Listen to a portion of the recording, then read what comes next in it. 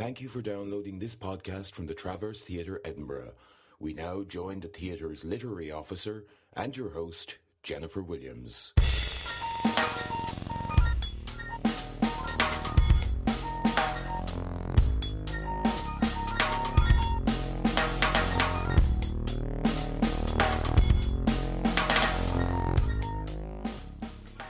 Hello and welcome to another edition of our ongoing series of Travcast interviews with playwrights, in which we talk with playwrights about their current work and also explore some of their thoughts about the art of playwriting and the part it plays in their lives. It is my very big pleasure to welcome the fabulously talented and personable Tim Crouch to our press office today.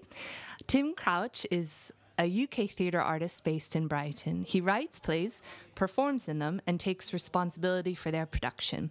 He started to make his own work in 2003, and before then he was an actor. Tim, currently, as we speak, has, though by the time this comes out it may be over, but he's been doing a play at the Traverse during the festival called I, Malvolio, which, as I understand, is part of a series of 4 plays in response to the works of Shakespeare? Yeah, it's become bigger than it ever originally was intended to be. I was asked in 2003. Things sort of came together. They coalesced in my change of career in 2003, where I was asked by Brighton Festival to write a response to a Shakespeare play. And I chose Caliban, and I chose to tell the story of the Tempest from Caliban's point of view. And without much thought, I called the piece I, Caliban.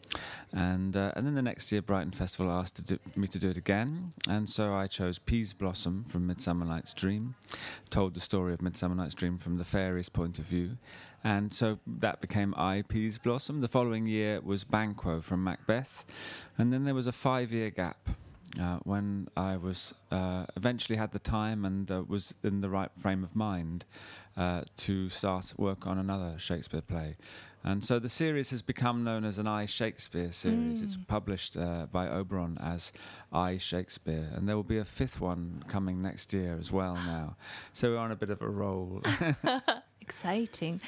And so did that first one mark your foray into writing, or was that part of a bigger decision at that point? So that issue about things coalescing or the planets suddenly aligning, I wrote a piece called My Arm, which was the first thing I ever wrote. And that was me sitting at a table over a short period of time, just trying to rid myself of some demons, really, that I had been haunted by. I was being haunted by as an actor.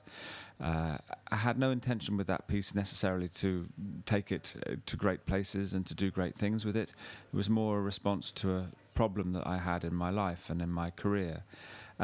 When that started to be performed in 2003, at the same time, the National Theatre Education Department commissioned me to write a piece, which I did, called Shopping for Shoes, and at the same time as that, the Brighton Festival commissioned Caliban. So that's just a strange coalescence of things, almost a sense of wish fulfillment. So I think if you say you are one thing, then people might start to treat you as that thing. And clearly I was beginning to define myself as a writer. And when that definition started to take shape, other organisations and other people started to sort of invite me to write things. So, yeah, Caliban came at the beginning of the process. It wasn't the first thing that I wrote. And I've worked as an actor in Shakespeare plays, and I've taught Shakespeare. I used to teach a lot for the Education Department at the National Theatre, and I was brought up in a house with a lot of Shakespeare because my mum and dad both English teachers. So it felt very natural to want to look at the underdog's view on those plays.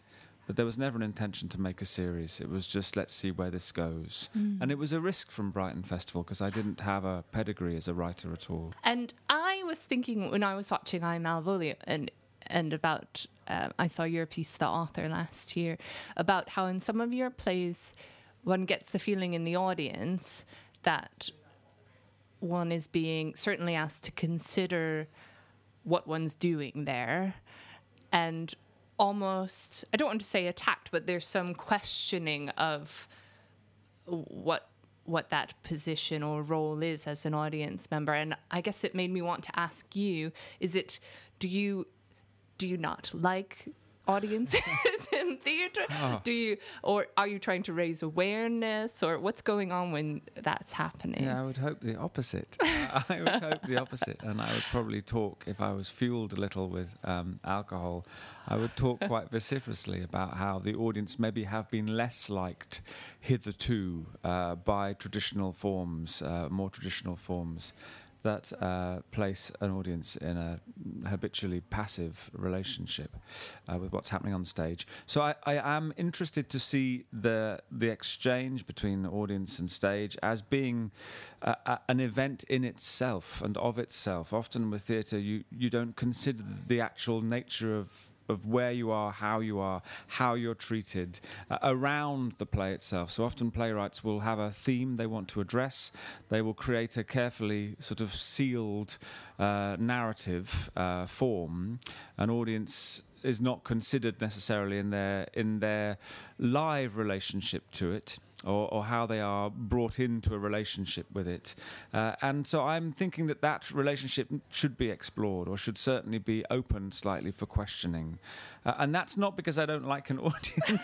If anything, I want to, romantically, I want to liberate an audience to some degree, to understand that the act of theatre is an act in life, is another event in life, as events outside of the theatre are perceived to be, and events outside of the theatre get the same kind of scrutiny. But often theatre, I think, maybe has had less scrutiny in terms of the architecture, the transfiguration of space, the transformation of space, the transformation of performer, the delivery of narrative. Themes that come through all my pieces are still wedded strongly to those unities of wanting to tell a story, wanting to get a group of people together in a room and tell them a story. But I also want them to be aware of their position in relation to the telling of that story as well as the story itself.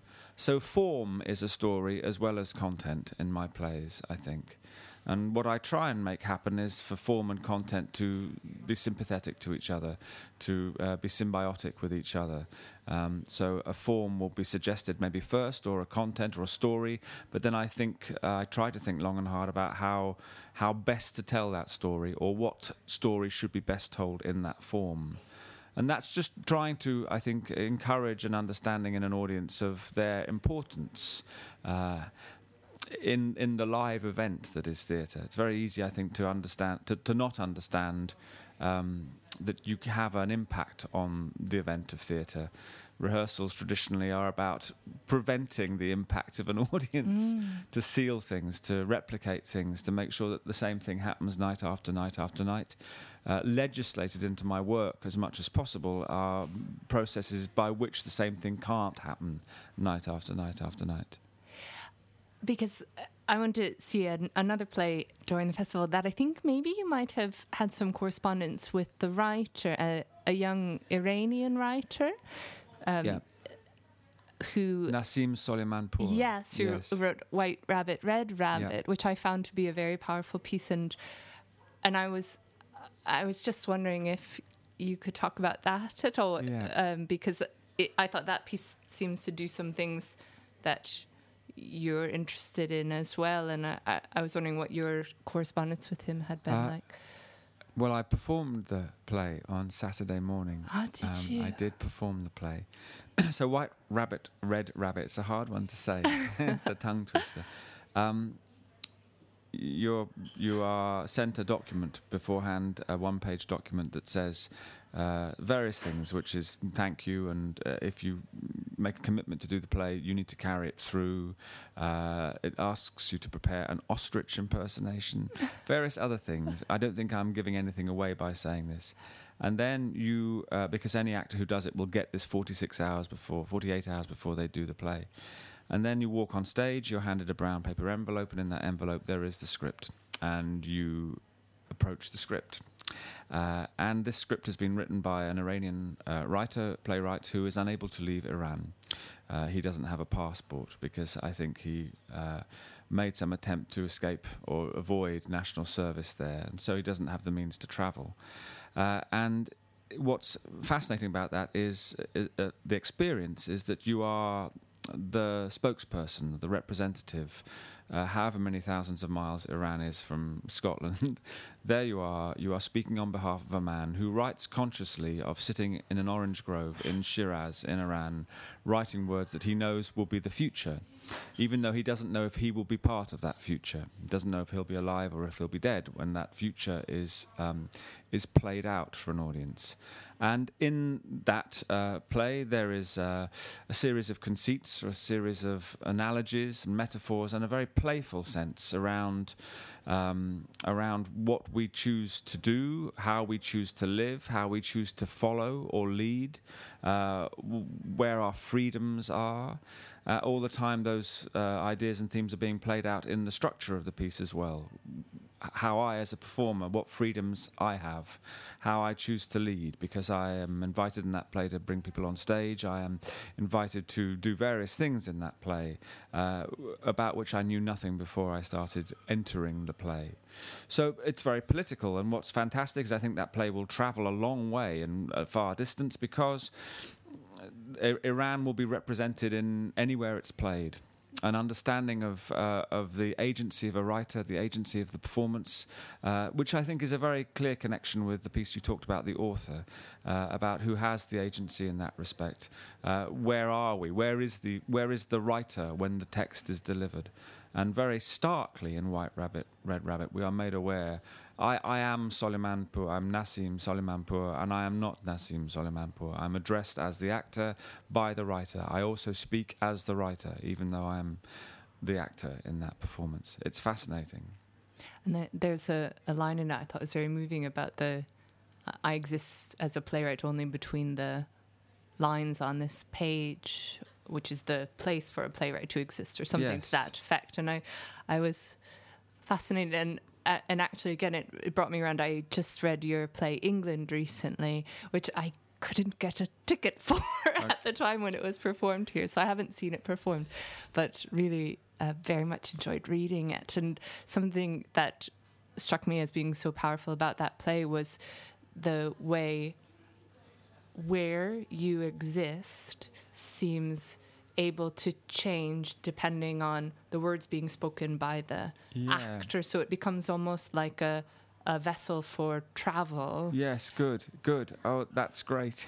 So England, I'm doing England again this year. I'm taking it to LA. Can I come see it? Come to LA.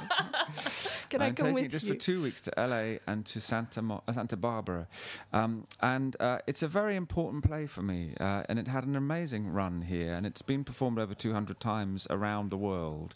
And it is about transport and travel and things and crossing boundaries and crossing borders. It's performed by myself and an extraordinary performer called Hannah Ringham, who is in Edinburgh this week with her own show called Hannah Ringham's Free Show, Bring Money. And Hannah and I play the same character. So this is again, I hope out of respect for an audience, or out of respect for going back to what you said at the beginning of this conversation, to give an audience a more active role in how a piece is created or how a piece becomes authored. So there is a character in that piece. That character is played by both Hannah and myself. It is never determined whether that character is male or female. The first act of that piece is a monologue, in effect, a first-person monologue, but the text is shared. So the I is both Hannah and myself. The I exists between Hannah and myself. And that is sort of problematized slightly in the second act, where we split, although halfway through the second act we swap roles. We are still genderless, but the audience then becomes personified in the second act of that play. As the audience enter the second space in a gallery, it's performed in a gallery, they enter not knowing it. They enter as a widow, as a veiled widow, grieving the death of her husband, whose heart has been taken and placed into the chest of the protagonist. And slowly there is a revelation of what they are and who they are. It's a process of interpretation. We're in a different place. We're no longer in the gallery. We're now maybe 5,000 miles away in a Middle Eastern country. But slowly information is dripped into the audience, so they become more and more present in their role and the sort of ethical issues of their role. It's it taught me a huge amount, the writing of that play, and it was a very difficult one. It was commissioned by the Travers for the Fruit Market Gallery in Edinburgh, where I was just half an hour ago, actually. Were you eating cake? I was not eating cake, no. I was buying things from their shop. And it was very scary, actually, because it opened here, and it was a big leap, in a way, to make a piece of work not in a theatre. And I was scared to hell, actually, and didn't know if that piece would succeed at all. And we were making fairly sort of large conceptual challenges in that piece. And people seemed to get it, which is always, as a writer, talking about that journey between where I am when I sit and write and where the text is when it's delivered. That's always the scary one, I think. It's funny here with Malvolio. It's a very different piece. This is a solo piece. When I'm working on solo pieces, by and large, I write, I see it when I write it, and I very rarely rehearse those pieces. Really? They're kind of storytelling pieces, and I have an old-fashioned romanticism about a storyteller not needing to rehearse their story. The story gets rehearsed every time it is told. That's how I feel it should be. So Malvolio opened last year and didn't rehearse at all, but rehearsed every time it was performed. This year, because it's cranking its profile up slightly coming to the Travers, I spent 2 days with my traditional co-directors Andy Smith and Carl James, and we sat and talked about it. That's kind of what we did. We sat and talked, and then I'm still rehearsing that play every time it's performed, going back to that issue of wanting it never to be the same twice. That feels very important. We rehearse principles with the work rather than rehearsing the work, so that when we come to perform the work, we are clear on our principles, but the materiality of the piece is open to the moment of its performance. That feels like a good way to do it. I think if you try and fix things down too much, then things are reduced in that process. I've gone on a little sort of walk there in my thoughts. Oh, that's I good. apologise. No, please, it's fantastic. And does the text ever change during that process? Is there a kind of live editing going on as it's performed, or is the text fixed? No, the text is fixed. Yeah, I think that's quite hard for some people to understand, particularly in the author, where there is a strong sense of we're just here in a space together and we're speaking conversationally. But every word of that text is scripted. And it's complex with the author, because the author asks direct questions to the audience, and those questions might provoke questions from the audience back to the actors, but the actor's responsibility is to deliver the text. With Malvolio, the same thing. It's been a nightmare. I carry the script around with me. It's been a very difficult text to learn. And in fact, the day after the press night here, I changed the last line, because I have been umming and ahhing about the last line. I'm trying to find a way of leaving the theatre without the audience applauding. There's a sort of false applause at the end of the show, and then I take my revenge on the audience. And for Malvolio, he promises there will be revenge in Shakespeare's play and in mine. I promise, he says, by the end of this, whatever this is, I'll be revenged on the whole pack of you. And so the revenge that Malvolio has is to leave the audience. And there's the sequence of speech where he says, I'll leave you here with the lights on, sitting there with nothing to do, with the blood pooling in your backsides, waiting for someone to show you out, waiting for the dust to settle. And he keeps feeling a little soiled, turning to your companion and feeling soiled, starting to talk a little with your companion. He's describing all the feelings you might get at an awkward ending of a play. And then he says, just like an audience at the end of in a theatre at the end of a play, making a private vow never to attend an event like this ever again. He wants to dismantle theatre, and then he tries to go without there being a conclusion to it. So prior to on the press night, the line was, before I do that, I want to fetch something to show you. And he leaves with the promise to come back. And now I don't do that. I replace it with a line that I say earlier, which is I'm gonna go out. When I come back, I expect everything and everyone to be exactly how I left it, which is a much more satisfying line. This is a roundabout answer to your question, do I change the text? It took me a long time to change that last line, but by and large, I haven't changed a thing since it opened last year. Partly because I want other things to change around it. Something has to be a constant. Yes, the text is a constant, but I hope the text is written with a nod to there being lots of variables around the constant. That is fabulous. I'm afraid we're running out of time, though I have a million other questions I want to ask you, so I might have to do that after we finish. Thank you so much, Tim, for speaking to us. I think your process and the way you approach theatre is so special, and we're very lucky to get to experience it. I hope a lot more comes. And thank you, everyone, for joining us for another Travcast, and we hope you'll join us next time.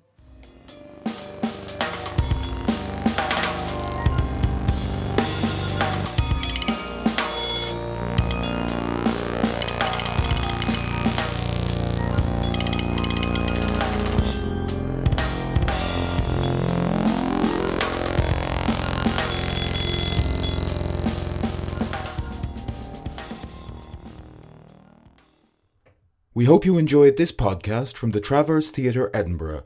For more information, please log on to www.traverse.co.uk.